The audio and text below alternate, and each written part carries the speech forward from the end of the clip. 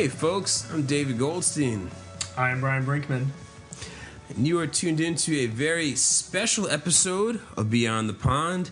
This is generally the podcast in which Brian and myself use the music of Phish to introduce the listener to non-jam bands that we think that you might enjoy. As always, we love Phish. We are Phish fans. Sometimes Phish fans get a bit myopic. They don't see the forest for the trees and forget that other bands exist. We are here to do something about that. And today, we get to do it in a fashion with the crew of the Helping Friendly Pod, who, let's go around. Hey, this is Matt from the Helping Friendly Podcast. Hey guys, it's RJ. Hi, this is Jonathan. All right, we're very excited to be here with all of you guys. If you guys listened to our episode that was on Helping Friendly Pod, we talked a little bit about how we all got to Phish. Here in this episode, we're going to talk about where we've gone from Phish. So kind of first things first, do you guys want to give us just a little bit of an overview of Helping Friendly Pod and kind of where you guys got started, how you guys got to this point? Yeah, I guess I want to start by saying that we have a chair for Brad. I think we should all, toast to Brad. Brad and I started the Helping Friendly Podcast in 2013 in June, I believe, because we wanted to give sort of an outlet and a voice to Phish fans who just wanted to talk about their Phish experiences and the music they love. There wasn't anything quite like it out there, and I love the stuff that's come before us, especially Phish.net and the stuff that they've been doing for forever, that without them it would be much harder to track sort of Phish without Phish.net. And I think it's interesting because looking back, part of what our inspiration was that we wanted to not keep it to this small group of people who had such a long history with Phish. And I think the Phish.net and the Mockingbird Foundation, that's all such a great family, and not a lot of new voices were coming into this to the scene. And then in 2013, with a couple of blogs, including what you were doing, Brian, and what Zach and Andy were doing, there were these new sort of voices coming out, and we wanted to participate in that. So what we want to do was just give regular Phish fans a chance to talk about Phish. So we started having guests on from the beginning, including everyone in this room. But I don't know, it's interesting how it's evolved, and we try to stay true to the roots of it, which is to really just get into depth about jams and shows and music and play a lot of music and talk about a lot of music, and people are still listening, so I guess it's working. I guess. No, I mean, we've all really enjoyed listening to Helping Friendly Podcast over the last couple of years, and I know, RJ, you and I talked a lot when I was thinking about starting the podcast, and introduced Dave and I really in terms of starting this whole project. So you guys have been huge for us. You guys are the ubiquitous Phish podcast, and anyone who's listening to us who doesn't listen to Helping Friendly Podcast, it's kind of like people that haven't heard Yankee Hotel Foxtrot who listen to Beyond the Pond. I don't know what's wrong with Crazy. It's not a very big crossover in the Venn diagram. No one to blame but yourself, right, David? Right. If you're listening to this and haven't listened to Yankee Hotel Foxtrot, then press pause. Go listen to Yankee Hotel Foxtrot. Come back. Maybe listen to HF Pod on the Listen way. to a Helping Friendly Podcast as well. So, like we were saying at the top, we're going to talk about where we've all gone musically from Phish. And to kind of kick things off, we are almost done with 2017. There's been a lot of really good music that's come out this year. Want to just get a sense from everyone what your favorite albums of 2017 thus far are. Matt, you want to go first? Yeah, so it's good I'm going first because I probably have the most obvious answers, so I'll get them out of the way. Right now, for me, the album of the year, and I am not aware of anything that's coming out that I think would dethrone this, is The War on Drugs, A Deeper Understanding. Yeah. It's just an amazing album from start to finish. I know you guys have covered that in depth, but that's really been the album of the year. I've been listening to that at least once a day for about since it came out, probably. The next one was had album of the year and was dethroned by The War on Drugs when that came out, as the Father John Misty record, Pure Comedy. That was another one that just really, I didn't it's a really, really mellow album. I wouldn't expect an album like that to rank so high for me. But I just think it's amazing. The lyrics, which I'm not usually a lyrics guy, but his lyrics are incredible. He's really, his economy of words and the ideas that he gets out there are pretty amazing. And then Ryan Adams, Prisoner, another one that he's just been on a hot streak. I mean, for me, he really can't do a whole lot that's wrong at this point. I'm moving through the dark of a long black night. I'm looking at the moon in the light it shines, but I'm thinking of a place, and it feels so very real. Oh, sufferer of love. Naturally, the dying man wonders to himself, his commentary been more lucid than anybody else? And had he successfully beaten back the rising tide of idiots, dilettantes, and fools on his watch while he was alive? Lord, just a little more time.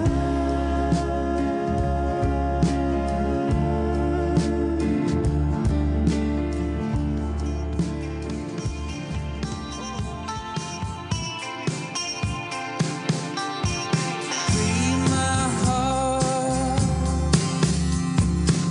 Somebody locked it up. Still waiting on parole.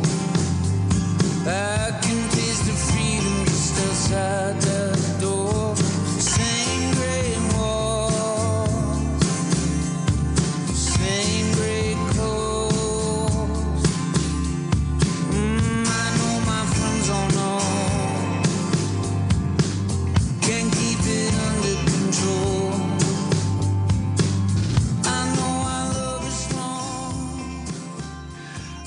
I want to give an honorable mention to my note here says the collective output of King Gizzard and the Lizard Wizard this year, Right. because none of their albums albums. in a calendar year. I know. I mean, it looks like Pretty- they're going to pretty do it incredible, too, and none of the albums have been my favorite of their albums, or better than any of the three that I mentioned. But just overall, the fact that they've been putting out so much music this year, and all of it is good. It's I haven't heard any of it that I haven't absolutely loved yet. So, so that's what 2017 looks like for me. How about you, RJ? Yeah, that was you recommended that album to me, I think, and the King Gizzard and the other things. It was really good. I'm gonna answer this slightly differently because I'm maybe like some people listening who want to discover new music. I'm like 2 years behind. So like what I listened to in 2017 is stuff that came out in 2013 or 2014. But it's interesting because I don't yet understand a deeper understanding. Like I've listened to it multiple times and I'm still like absorbing it. So I'm still in the Lost in the Dream phase. But the things I've listened to the most that aren't Fish, and it's not like I'm not listening to other music besides Fish and the Dead, Jonathan. I know that's what you were going to say. That's what I'm going to say. I listen to a lot of jazz. I listen to a lot of classic rock and other stuff, and a lot of I listen to a lot of music. So Joe Walsh. A lot You've of been Joe listening Walsh. to Joe Walsh. Funk 49 Life's been nonstop. good. Life's been good. Who could get enough of that, really? But Music should just stop. yeah, the albums I've listened to the most this year though are With Light and With Love, which I don't even know what year they came out, but Jonathan told me about it years ago. Is that Woods? That's the Yeah. Woods. That's great. It's amazing. Was that late? I was thinking about that this morning. Is that a 2017 or was that late last 2017. year? Yeah, that was Light and With this Love year. is the newest one. That came out in April of this year. It was April of this year. I See, think I couldn't- he recorded it right after the election. Right. Yeah. So good. Really good. I mean, Jonathan, I'm probably stealing one of Jonathan's because Jonathan turned me on to his Golden Messenger, and we're Sorry. going on a triple date. Jonathan, Rachel, and I are going on December 11th to see it together. Although maybe many of you probably will be be there, so you're gonna break I'll up our just triple be date. on the side of the Yeah, stage watching you guys. And I really love that. I really love that album. I like and again, I haven't like really absorbed the new album yet. I feel like I need like 20 listens to absorb a new album.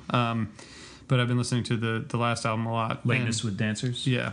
Lateness with. Heart Like a Levy. Heart Like Heart Like a Levy was before. Heart Like a yeah, Levy. it was the recent one. I have them all. And did the Drive By Truckers album come out this year? The No, most that, recent one. that came out right around September 2016. Okay. 'Cause I I've remember been listening to that a lot. I really like Day that album. after the election, I listened to that album 6 times. Yeah, it's really good. All I could stomach. Yeah. Good record. It was like to me, it's their best. It's my favorite album of theirs since Go Go Boots, I guess. Probably. Like I really feel like they kind of went in a different direction, and now they're back. But I'd even say it's their best since Brighter Than Creation is Dark, 2008. I interesting. think it was a big career high watermark that really put them back in my good graces. Not that they ever left, but it was the right record at the right time. I have to call you out for that Woods thing. With Light and With Love came out in 2014. This year's Love Is Love. Love is love. Oh, that's Well, what it Love is yeah. Love. All right. Right. So which one is it, RJ? I'm talking about With Light and With Love. Oh, I'm Jesus telling you, Christ, I'm man. telling you, I'm 2 to 3 years behind. Love is Love is amazing. I just also Vibrating, Light and With Love is and also Light, amazing. listening to.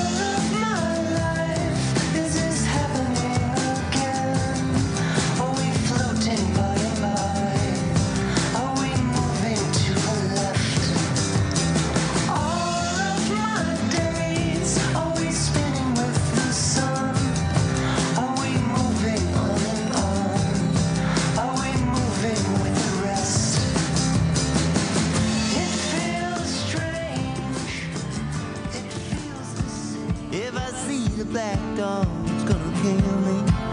And in the morning, when you ride, blues, blue, throwing ashes on the water. It's a strange, sweet kind of life to be lost out in the darkness of the border.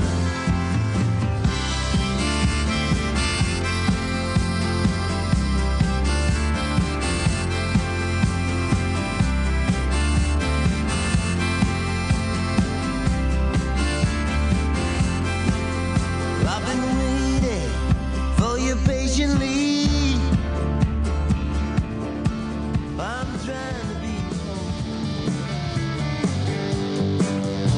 hot-blooded, Bible-thumping, cash on the barrel, honey, private jets and drunk CEOs. From Pentecostal denim to highfalutin linen, empty pockets line the deepest egos.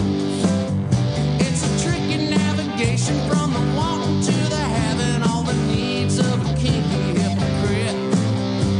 The greatest separators of fools from their money party harder than they'd like to admit.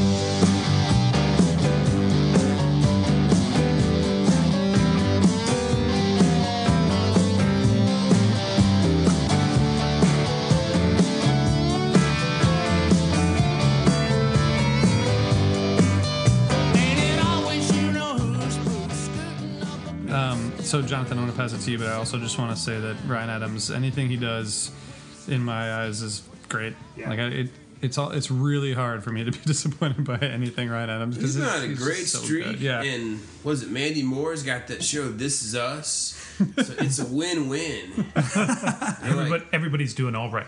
Right. But I think they broke up, didn't they? Oh yeah. Oh yeah, That's where Prisoner came. That's where Prisoner right. came from. Yeah. Yeah. So she's better. You're saying they're better off apart, and Yeah. they're making their He they're just making their own ways. he needed a divorce and Heartland Rock, and that was what set him straight going forward. She's making America cry on Tuesday nights on CBS or NBC, whatever the hell it is. When did you guys get that CBS ad deal? Yeah, it's awesome. It's pretty cool. I'm jealous. So I do have some albums that are quite loving this year. So Wooden Wand, Clipper Ship is Yes. Wooden Wand is James Toth, and this Clipper Ship record came out earlier this year, and it's like psych folk vibes. You guys know Wooden Wand? So it's psych folk vibes, them on great lyrics. lyrics, I just beautiful want to say melodies. that in case people can't see from the radio, that got the Beyond the Pond seal of approval. Double thumbs up from Ron David. Big time. This is like going somewhere. This is a branded concept, the Beyond the Pond seal of approval. So we'll see if this keep going, man. Okay, See what so happens it's next. it's just an outstanding record. I mean, if you go in for psych folk, or if you go in for good lyrics, or you go in for beautiful, catchy melodies. If you're going for a little bit of drone, for any one of those things, you go into that record, you're going to stay for the rest of those things, and you're going to really love it. It's Mexican Coke is one of my favorite songs. God, I was making my wife listen to that the other day. I was like, listen to this song. And she was like, just shut up and drive. But it's so good. And then Peering in on the conversations in my car. the next one I'll point out is Chris Forsyth and Solar Motel Band, Dreaming the Non-Dream. Chris is, this is guitar rock. So if you're Fish fans, right? You like guitars. You should listen to Chris Forsyth. It's largely instrumental. There's some speak singing stuff going on. There's somewhere in between, like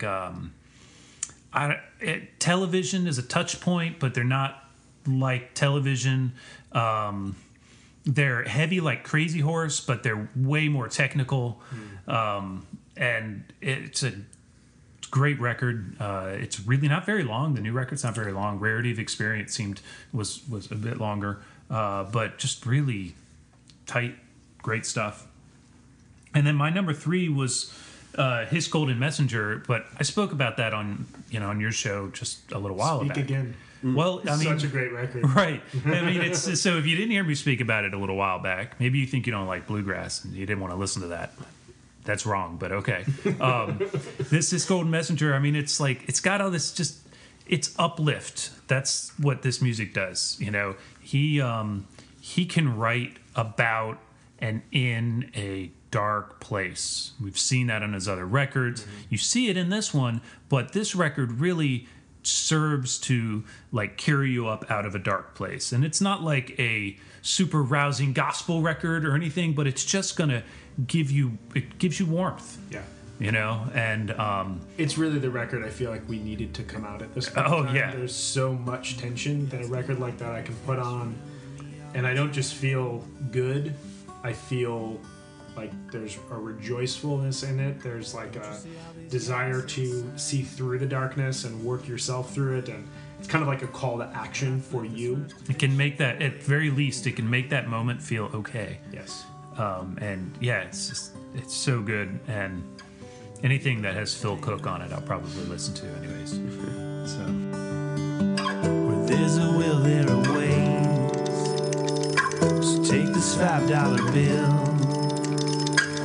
Go and buy yourself a Mexican Coke with a change.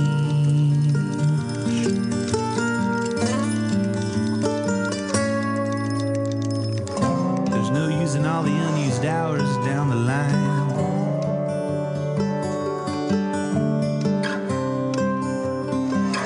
Can't stockpile time. What has the night to do with sleep?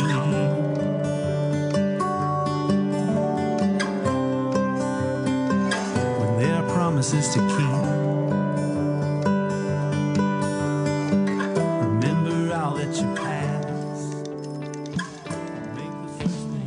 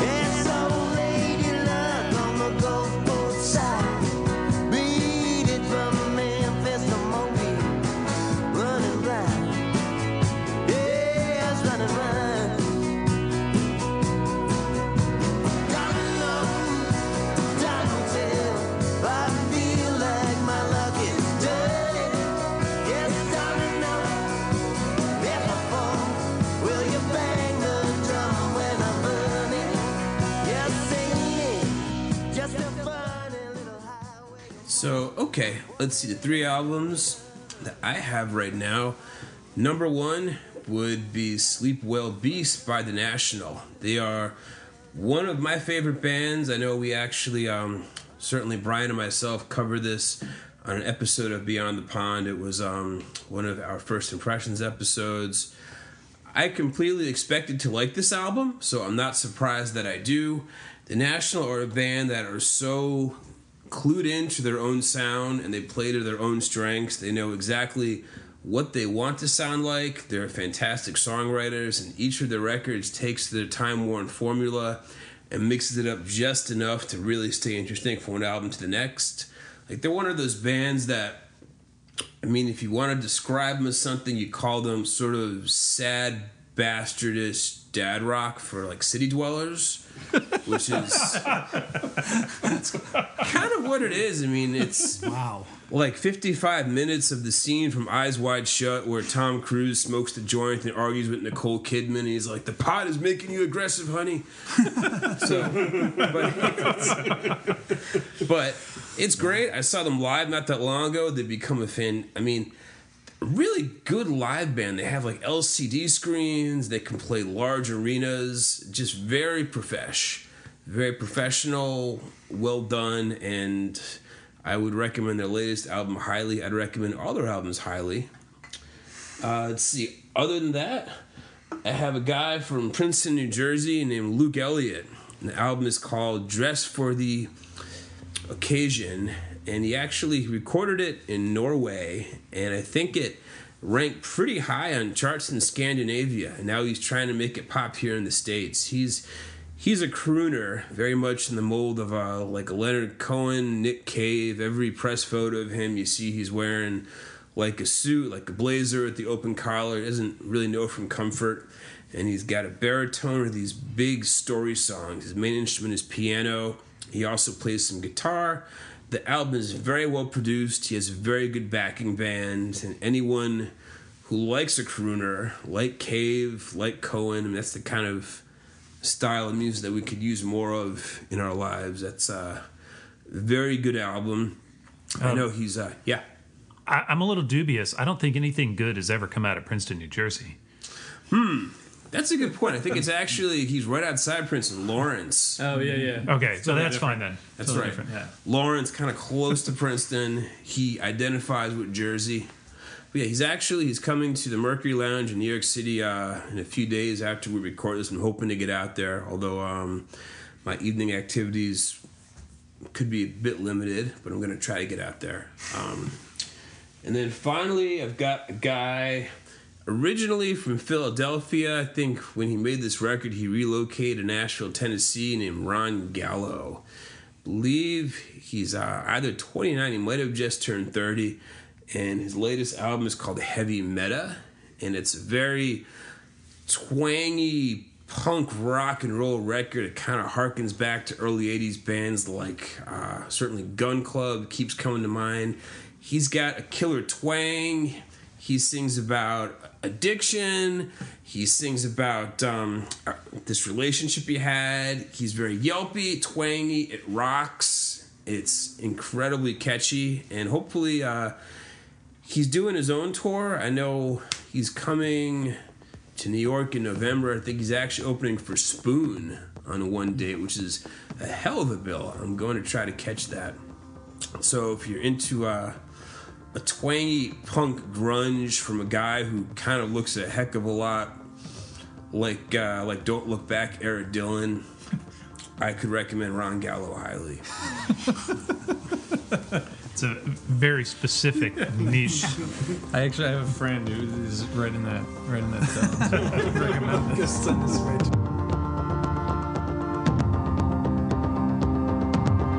You've been sleeping for miles.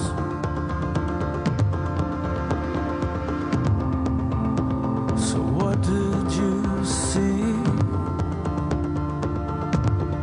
Hear the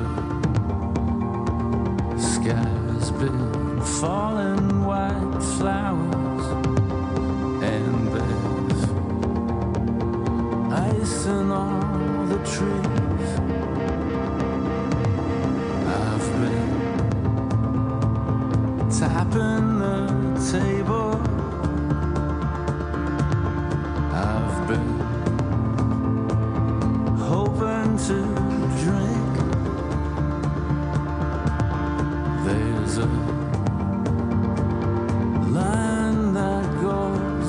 all the way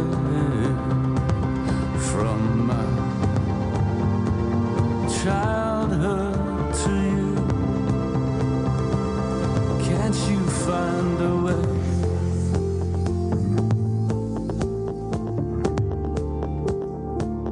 Can't you find a way?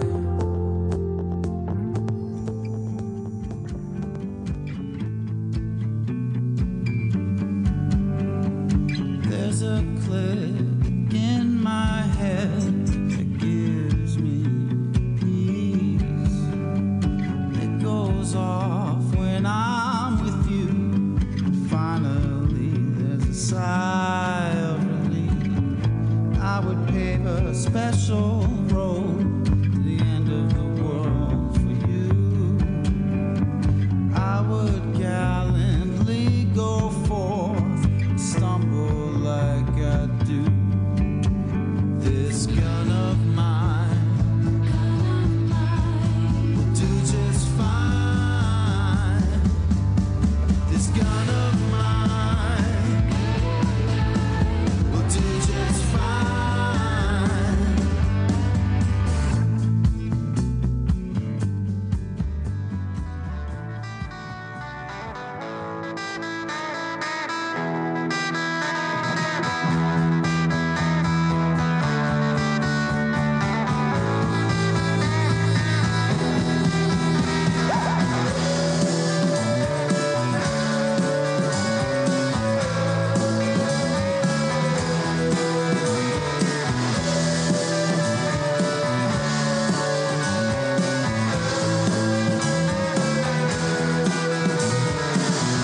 Get a house, you and me and your 12 cats. We'll put mirrors on the ceiling. We'll have a bunk bed by the bed. You'll line my mattress with nails, 1 for every time something psycho came out of your mouth. Your cabin eyes are praying. Your scarlet lips half saying a sales pitch for the circus in your mind. Young lady, you're scaring me.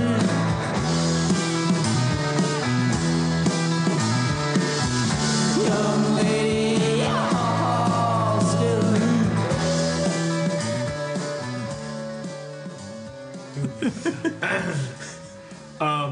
So I don't know if I have a top album yet this year. I have 4 that are in the running, so I'll just run through them. A couple of them we've already talked about. So definitely The War on Drugs, A Deeper Understanding.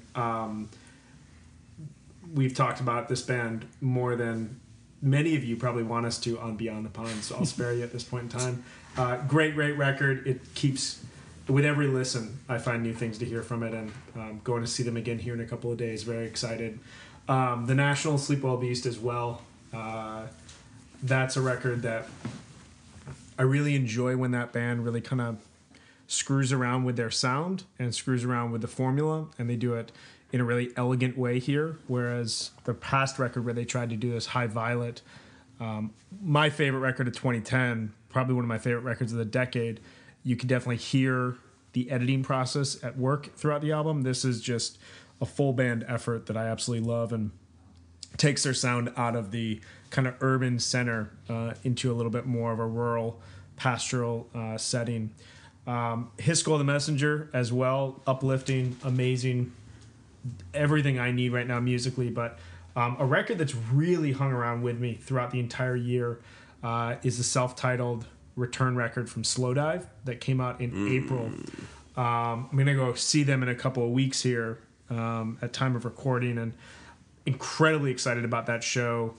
The wall of sound that you get throughout the entire album, the vocals, the melodies that come through it, it's an absolutely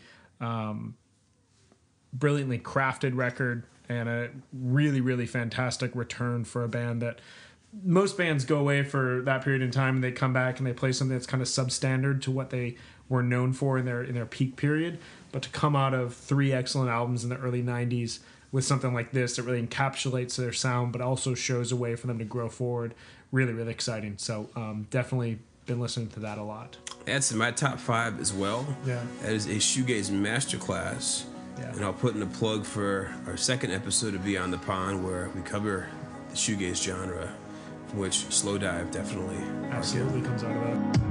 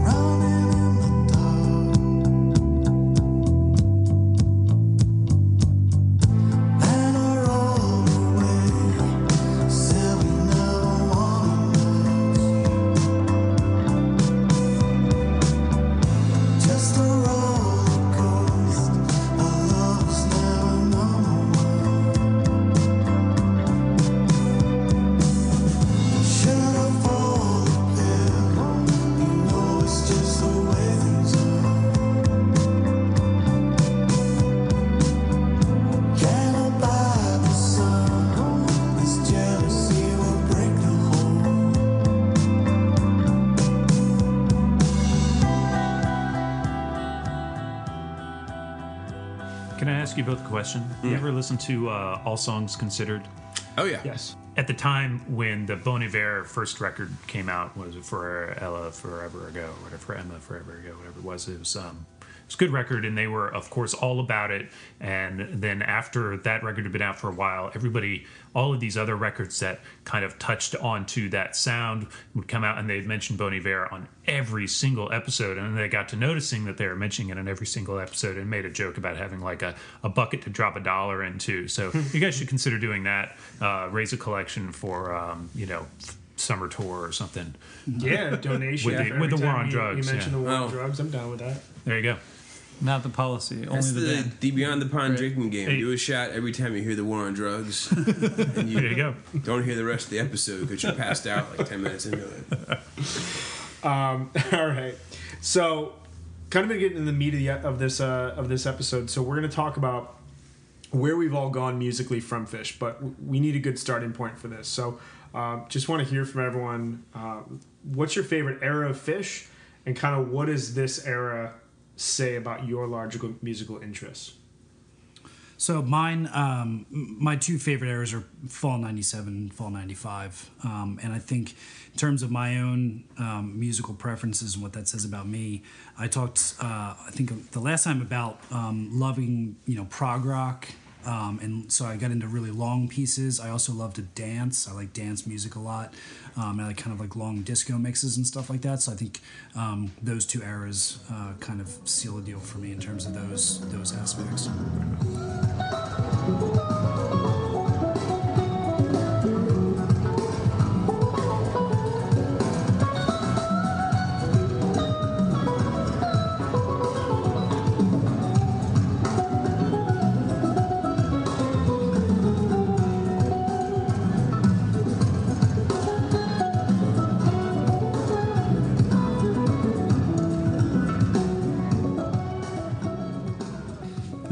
This is a kind of a cheesy answer, but I swear my favorite era of Phish is the current era that I'm living in. Like I really, 2017. So you can interpret that two ways. One, that 2017 was amazing because of Baker's Dozen, etc., which is true. But also just that, like, in 2013, like, that was my favorite era of Phish. Fall 97 I lived through, and I was lucky enough to see 10 or 12 shows in Fall 97. It's timeless, but to me, like, it's about continuing to discover, I guess, in terms of what it says about me and my musical interests. Like, I don't have a strong anchor in terms of Phish. I just want them to keep playing, and I want to keep discovering new music, and I don't know. That's just like the way that question sounded to me. So that's interesting. You found a very neat way to tell everybody that you think Fall 97 is garbage. So I'm impressed. There's not a single Phish memory that's stronger in my mind than Dayton. We would have faulted you if this was June 2010. Yeah. My favorite tour ever was summer 2010. No, but my strongest Phish memory ever besides Island Tour probably is being at Dayton 97 and when they went back into the Tube Jam. So I don't have to fucking prove my bona fides to you, Jonathan. I'm just saying. Hey man, you don't have to. I was there. I was there, bro. You don't have to put your dukes up or nothing, man. Just like settle down. Oh man, it's just like it's what brings us all back, though, right? Every year there's more shows, and there's something to love about all the shows, and there's something to continue to bring us further along. That's why Matt and I sat on different sides of the road in different places trying to get MSG tickets at 12 o'clock on our way to Festi because this is what drives us, and discovering new music is what is I think part of what drives me.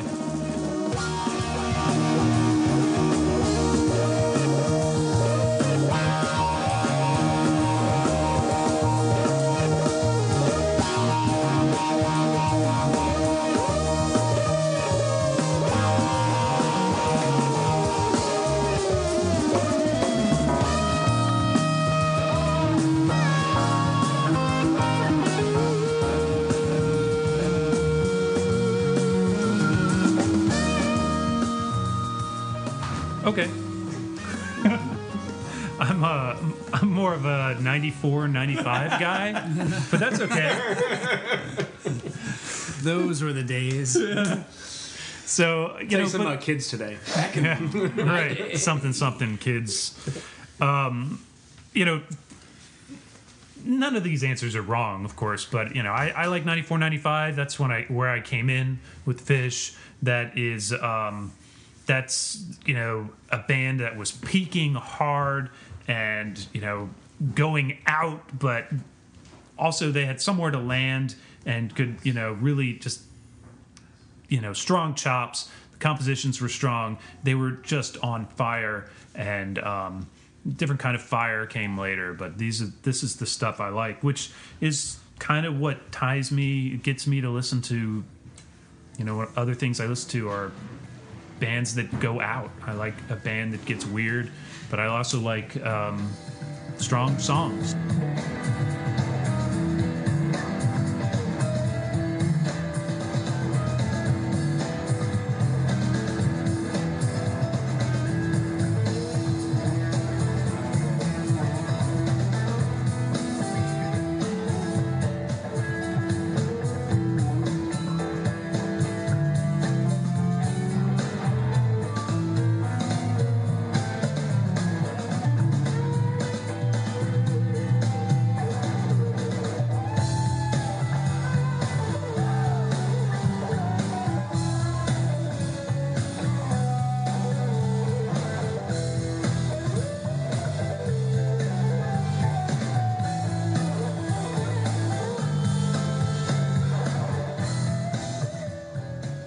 All right, so I have an era of Fish that consistently rises above all other eras for me, and I listen to it regularly. I never get sick and tired of it. It's June 1995. This, to me, is... in some cases, I might say this is the peak of Fish. Overall, there's some excellent music that comes afterwards, but the combination of... they're playing some of these bigger venues for really the first time. They have mastered their compositions and their songs, and they all are played with a tightness and with an energy that reflects everything they've been working towards until that point. But they jammed every single night. They intentionally explore space and noise and dissonance in a way that, while they would in my first era that I saw Fish in real time, 2.0, nothing sounds as out there as Fish in June of 1995. And for me, this really reflects the music I listen to on a regular basis now. I'm a huge ambient music just geek. I dive into everything that Brian Eno's done. Mark McGuire, Emeralds, Boards of Canada, Nicholas Jarre, Tim Hecker. These are all artists that have just totally taken me in the years since I started listening to Fish. And so I can see a complete and direct line from discovering summer 95, the SPAC June 26, 95 show with a 30-minute Disease, 20-minute Free, just unbelievable jamming. Really was the first show I heard from that era and just blew my head open. And there's not a single show from that tour I would pass up listening to. I absolutely love it all, and has definitely impacted where I am today.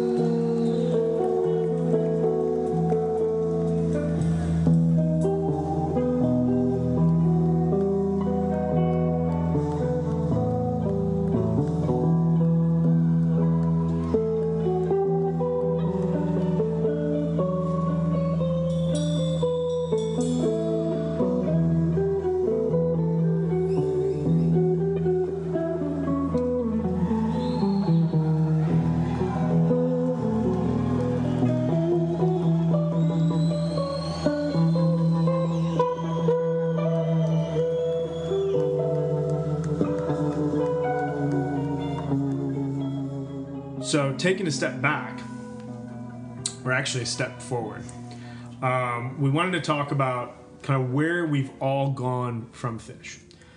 So kind of starting with you, Matt, could you perhaps go through like a musical lineage in perhaps like 3 bands? Where have you gone from Fish into new music, and how have you been led there?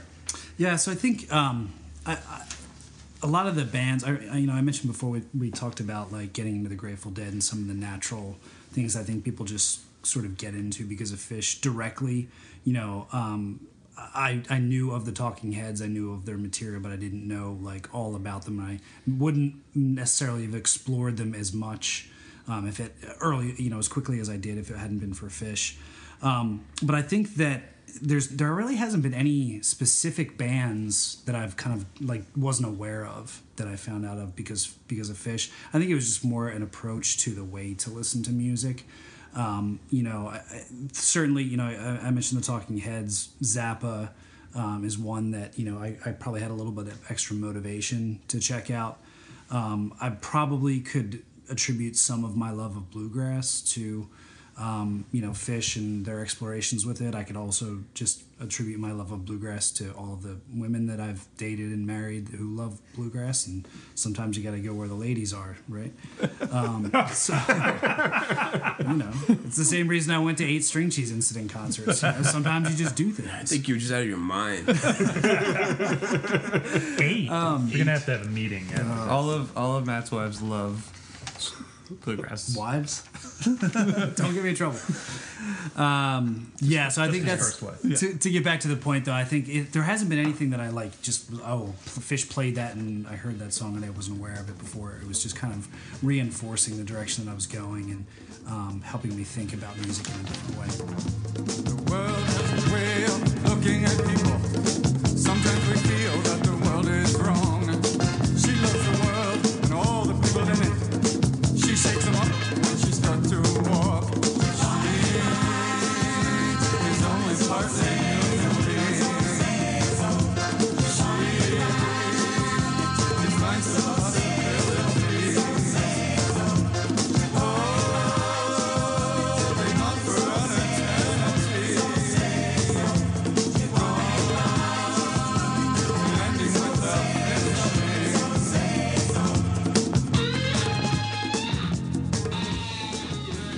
out at last. Boy, the world sure looks different. Wow, there's hardly anything fun to do since they made music illegal. But I'm hooked. I got to have it. I've got to have it. I need to play. But there's no musicians anymore. They're all gone. Wait, I've got it. I'll be sullen and withdrawn. I'll win I sold the farm to take my woman where she longed to be. We left our friends and all our kin back there in Tennessee. I bought those one-way tickets that she was begging for, and they took us to the streets of Baltimore. Her eyes, they shone with laughter when she saw those city lights. She said the prettiest place on earth is Baltimore at night. Man, yeah. Talking Heads definitely, like, there's, I don't think I ever listened to Talking Heads until after Halloween '96. But I was mind blowing, as Jonathan said, or signaled. I was young enough that I hadn't actually heard of them yet, and I started listening to them shortly thereafter. My wife, I think, had listened to the Talking Heads before she listened to Fish, and one of the many reasons that, she's way cooler than I am. But two other bands that I think that I became aware of specifically because Trey mentioned them in interviews. One is Pavement, and I think maybe in '94, like, there was an interview in some magazine where, like, every time Trey was interviewed anywhere, you paid attention and found out somehow. And I remember him mentioning listening to Pavement, that Pavement was one of his favorite bands, and then of course I started listening to Pavement.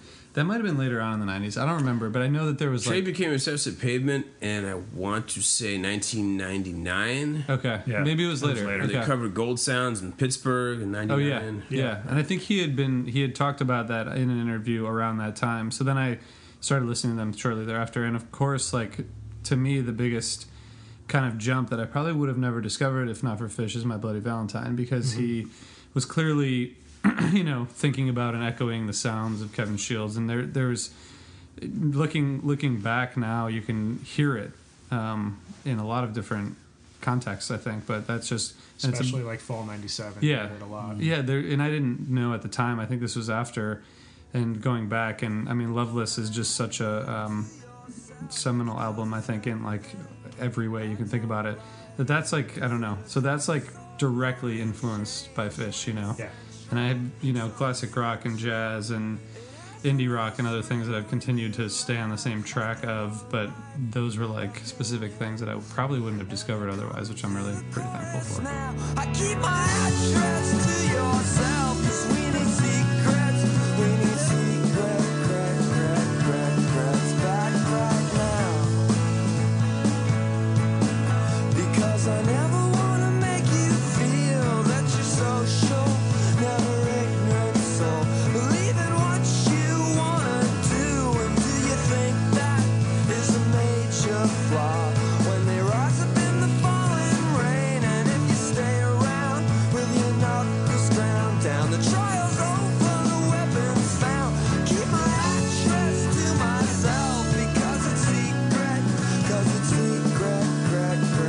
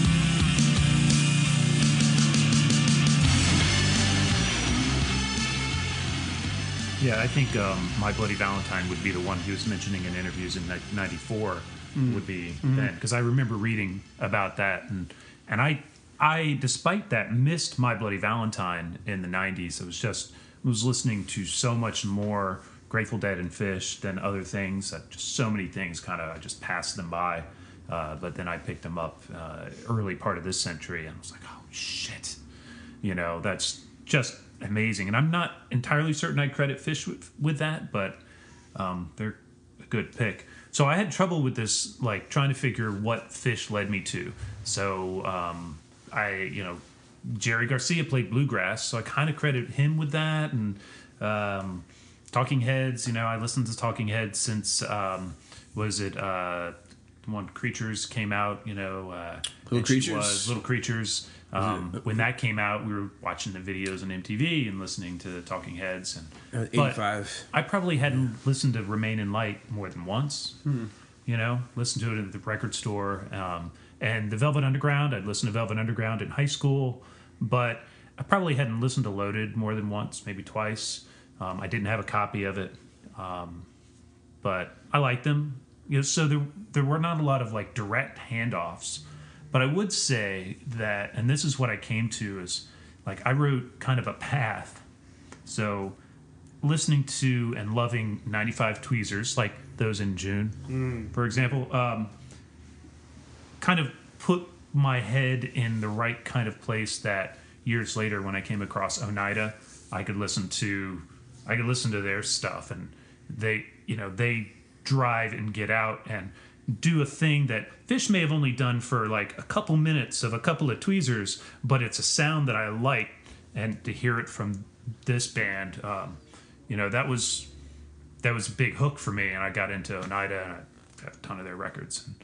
Great band. And then somewhere in there, listening to them and some other groups, I learned about a group called Destruction Unit, which is a heavy, they're from the Southwest, and they're like heavy noise rock.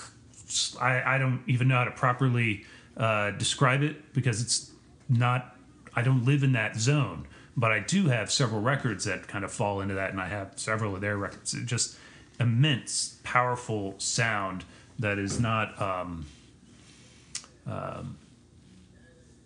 it ain't chill.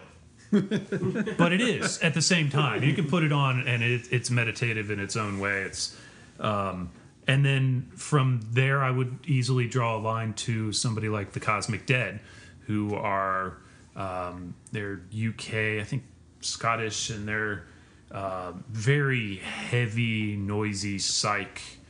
They have a little bit of crowdish kind of drone in some of their tempos, and I probably would not have landed there if I had not listened to all of this other stuff that grew out of listening to Phish. But it's hard to draw a lot of direct lines, but that might be one of them.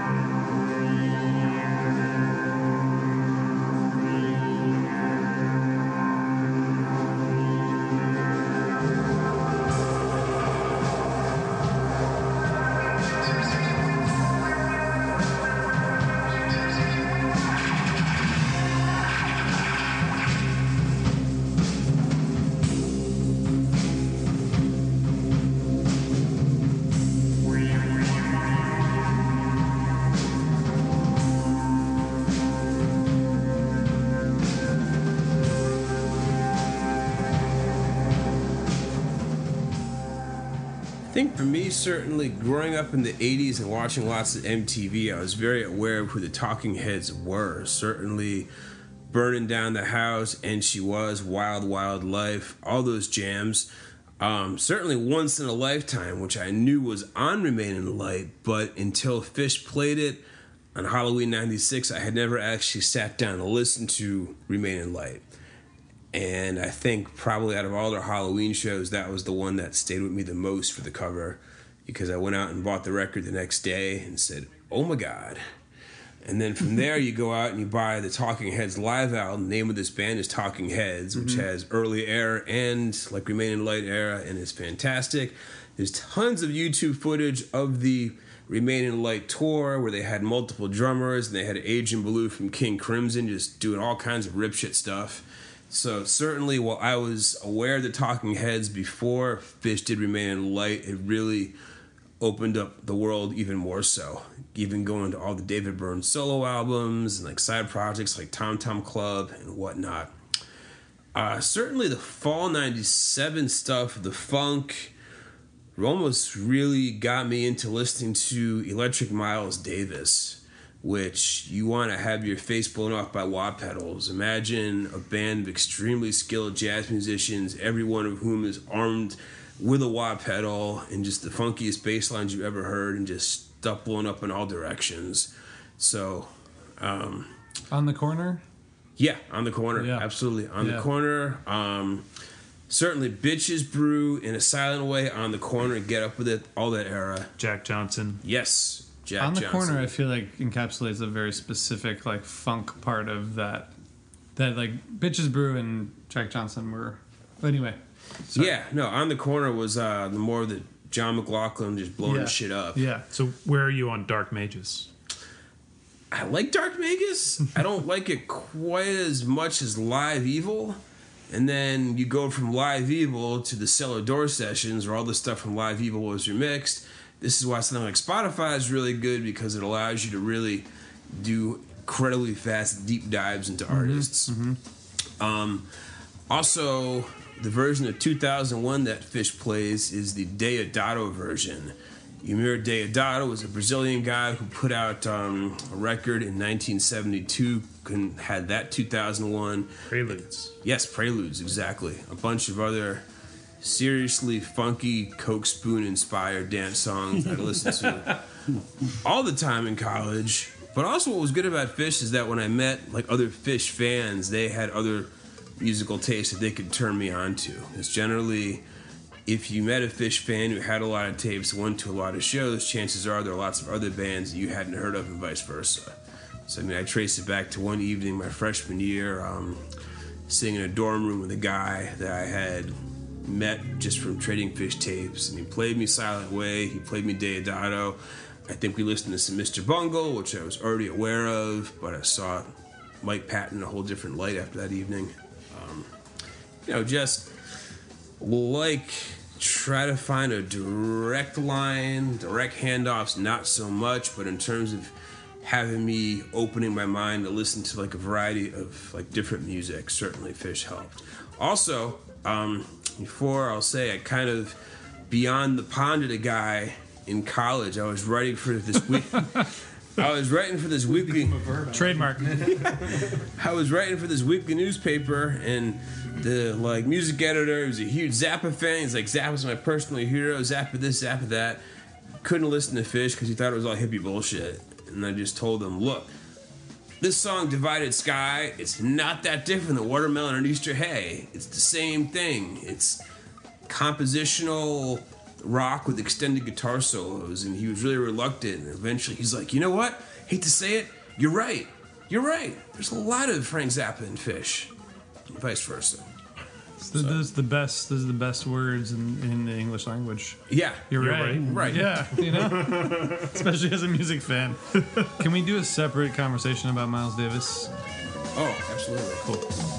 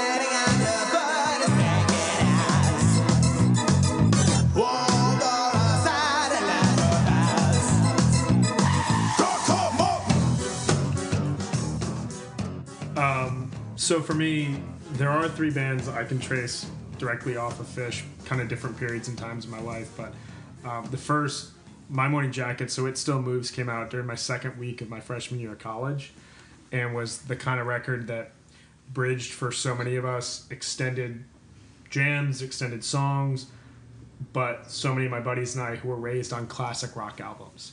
And that album, I mean, that could have come out in 1976 and would have fit just perfectly. This really helped cement for me listening habits as someone who has always sought a lifelong balance between the experimentations of Fish in the live setting and also really needing studio work to complement my rotations. I need an album that has a story, that has a narrative, and It Still Moves absolutely is one of those. A few years later, I discovered Animal Collective, and this really is traced directly back to my summer '95 interest. I first heard of them through Merriweather Post Pavilion, and I just loved how they bridged melody with noise, with this really avant-garde sound, and the song structures all kind of wilted away and then would build back up. But I quickly discovered Sung Tongs, Feels, Strawberry Jam, and especially Panda Bear's 2007 album, Person Pitch, which I don't know, if you pulled me in 2020 to rank the top 10 albums of the last 20 years, that's going to be in my top 5. I think it's a monumental achievement, and I could listen to that album at any point in time. With was it Company Nautica? Yes. Okay. Yeah. And then the last band, this band was basically broken down to me that you love Fish, you love Wilco. How are you not listening to Yo La Tengo? And I didn't really have a good answer. And I first was introduced to this band when I was in Korea, fall of 2009, one of the most monumental periods for me in terms of discovering new music, because at that same time, Fish was killing off an album a day on a website leading up to Festival 8. Yep. And I used that as kind of a jumping off point. I downloaded every single record that was on there because I said if Fish might play this or if they're influenced by this, I have to hear all these records. And a lot of them were records I hadn't heard in some time, and just wanted to give another chance in a new setting. But other records, Television, The Minutemen, I mean, these were albums, Another Green World, that I just couldn't make any excuses for why I didn't know at that point. And it launched me into a whole new period of listening to music. But anyway, getting back to Yo La Tengo, I heard the album Fake Book, which from a songwriting standpoint really just pulled me in. Really beautiful, sweet album from them, very folky. But then I heard 2000s and then Nothing Turned Itself Inside Out. In 1997's I Can Hear the Heart Beating as One. And I was really shown the light. Those 3 are absolutely unbelievable songwriters in the live setting. They change up their shows on a regular basis. I've seen them multiple times. I've never seen the same show twice. They're just the most reliable band, I think, in modern indie rock. Everything that they've created is on par with what I've gotten out of Fish. You throw on like an excellent Fish set, the different places that you're taking musically. Yo La Tengo does that from a record standpoint still to this day. Those are definitely 3 bands that have come off for me in terms of listening to Fish. Just a quick shout out to my lovely wife, Jessica Davis. She is entirely responsible for turning me into a Yo La Tengo junkie. I think it might have been our 3rd date. She had a copy of I Can Hear the Heart Beating as One. She said, "You haven't heard this?" I said, "Not really." I said, "Okay, we're going to play it now. We're not going to talk until it's over." And after that, I thought, now we got to get married. So...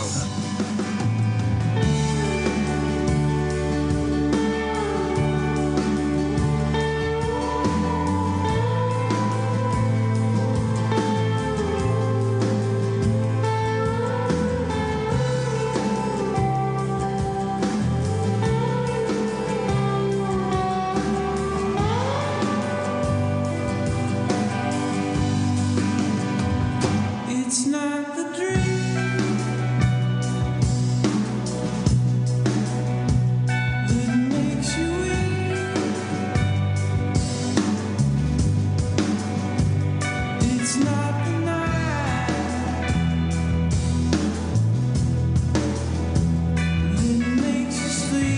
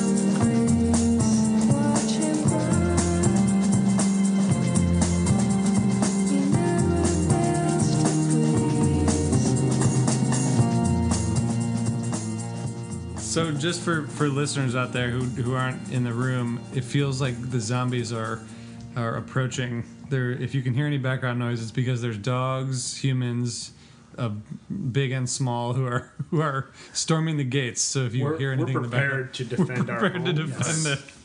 We will do musical deep dives as long as we possibly can.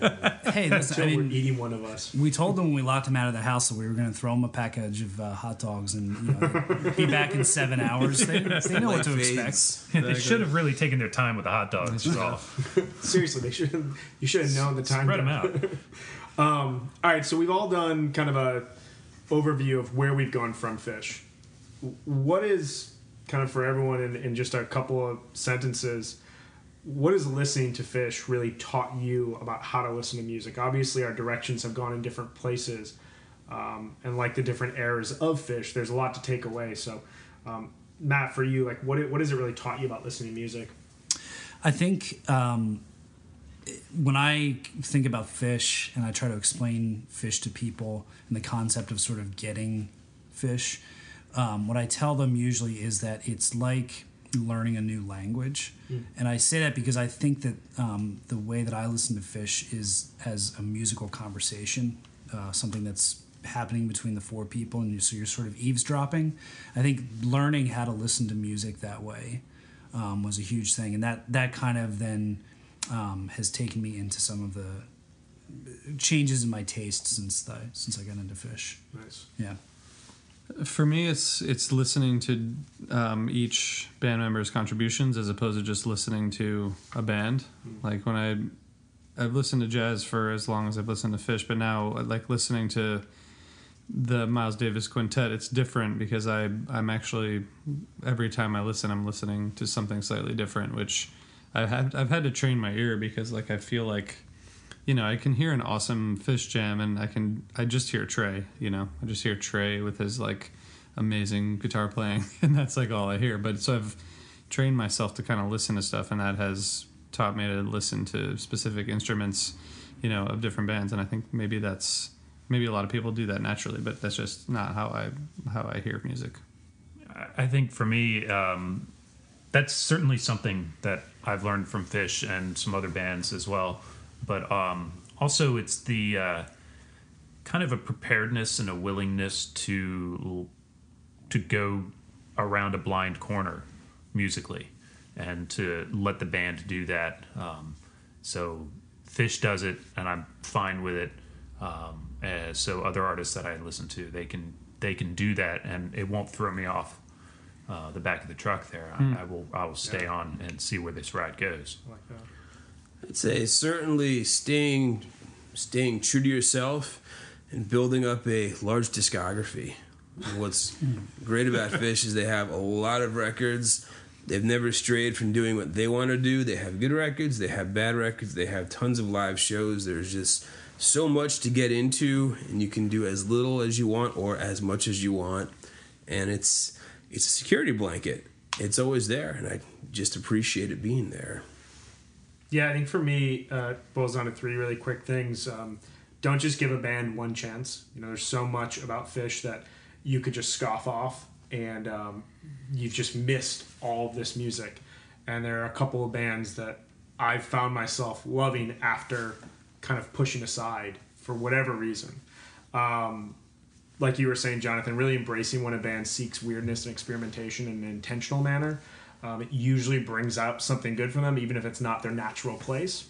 But finally, I think this really is important for Fish, and it really doesn't reflect a lot of the music I listen to, but appreciating humor in music. Fish does such a good job, as deep as they go into dark jams, and as weird and psychedelic as they've been, they're a pretty hilarious band. And I think we all, you know, find reason to laugh at every single show at least once. And that's a really important thing to kind of like show you the lightness, you know, contrast to the darkness. But kind of staying on the topic of really experimental music, what's the most experimental music you've listened to and you've allowed yourself to listen to since discovering Fish? I think for me, we talked about it a little bit before, was the 70s era Miles Davis stuff. That's kind of my from like In a Silent Way until his brief retirement is kind of like the sweet spot for Miles. And I think that's, I don't get too into a lot of ambient or stuff that's too far out there. But in terms of that type of playing and other free playing as well, Ornette Coleman, stuff like that. Inside of that realm, the weirder the better. I like to hear it get pretty far out there. I think Animal Collective is like the furthest I've gone out there. Not counting Miles Davis's late years, which are different. I wouldn't say experimental. It's just weird.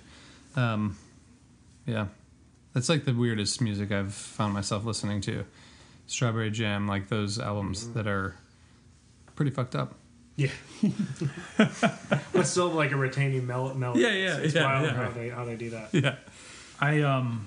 So I thought about this, we had this question in the notes and I was like, well, what, I don't even know when I'm listening to something experimental anymore. I look at it as, that's that thing that we say. I think it's come up on the podcast before. And it's like people at Phish shows, it might be friends you haven't even met yet, and it's kind of maybe a cheesy notion, but there's a truth there. And to me, what might be experimental is just like my favorite album I haven't heard yet. So I mean, everything I haven't listened to is an experiment. Taylor Swift was an experiment for me. That was getting experimental because I had not listened to anything really like that in a long time, and I listened to 1989. Thank you, Ryan Adams, and it's great, But then I listened to I mentioned the Cosmic Dead, and really out there stuff from those guys, or Matt Valentine, but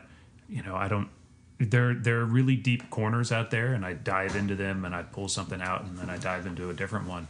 So I don't really know what the good answer is for that. Certainly when I was in college, I listened to a lot of 90s stuff from the Thrill Jockey label, like Tortoise, Isotope 217, Sea and Cake. I mean, not so much... for me, it always comes down to I need songs, I need melodies, I need verses and choruses. Some of the more ambient stuff we sometimes explore on Beyond the Pond I find interesting without always wanting to return back to. You don't? I don't. You don't return back? Sometimes I come back. Stars of the Lid. I didn't know much about that album. It's fantastic. The Stars of the Lid stuff is great. One band that sticks out, Talk Talk. Certainly the late 80s, early 90s incarnation of that band. They kind of shifted from being intelligent new wave to really kind of predating Radiohead by several years in terms of lots of space and distance. So that could kind of be something. I don't know if I got them directly from Phish exactly, but that's one band that certainly comes up. And yes, we've been talking about the really skronky Miles stuff, Ornette Coleman, all that. But give me some songs. Give me some experimental songs. I just need a hook to hang my hat on in this day and age. Yeah, for me, there's a record that came out in 2013 that we actually talked about on episode 4 of Beyond the Pond. It's pretty much as dark and as weird as I've allowed myself to go as a listener. It's the Hacks and Cloaks Excavation, which was... I did enjoy that. Yeah, great. I mean, I don't know if I could say... a great record. It's a very interesting, very heavy record. It's a London producer that basically wanted to create an album of what it meant to go on the journey from life into death.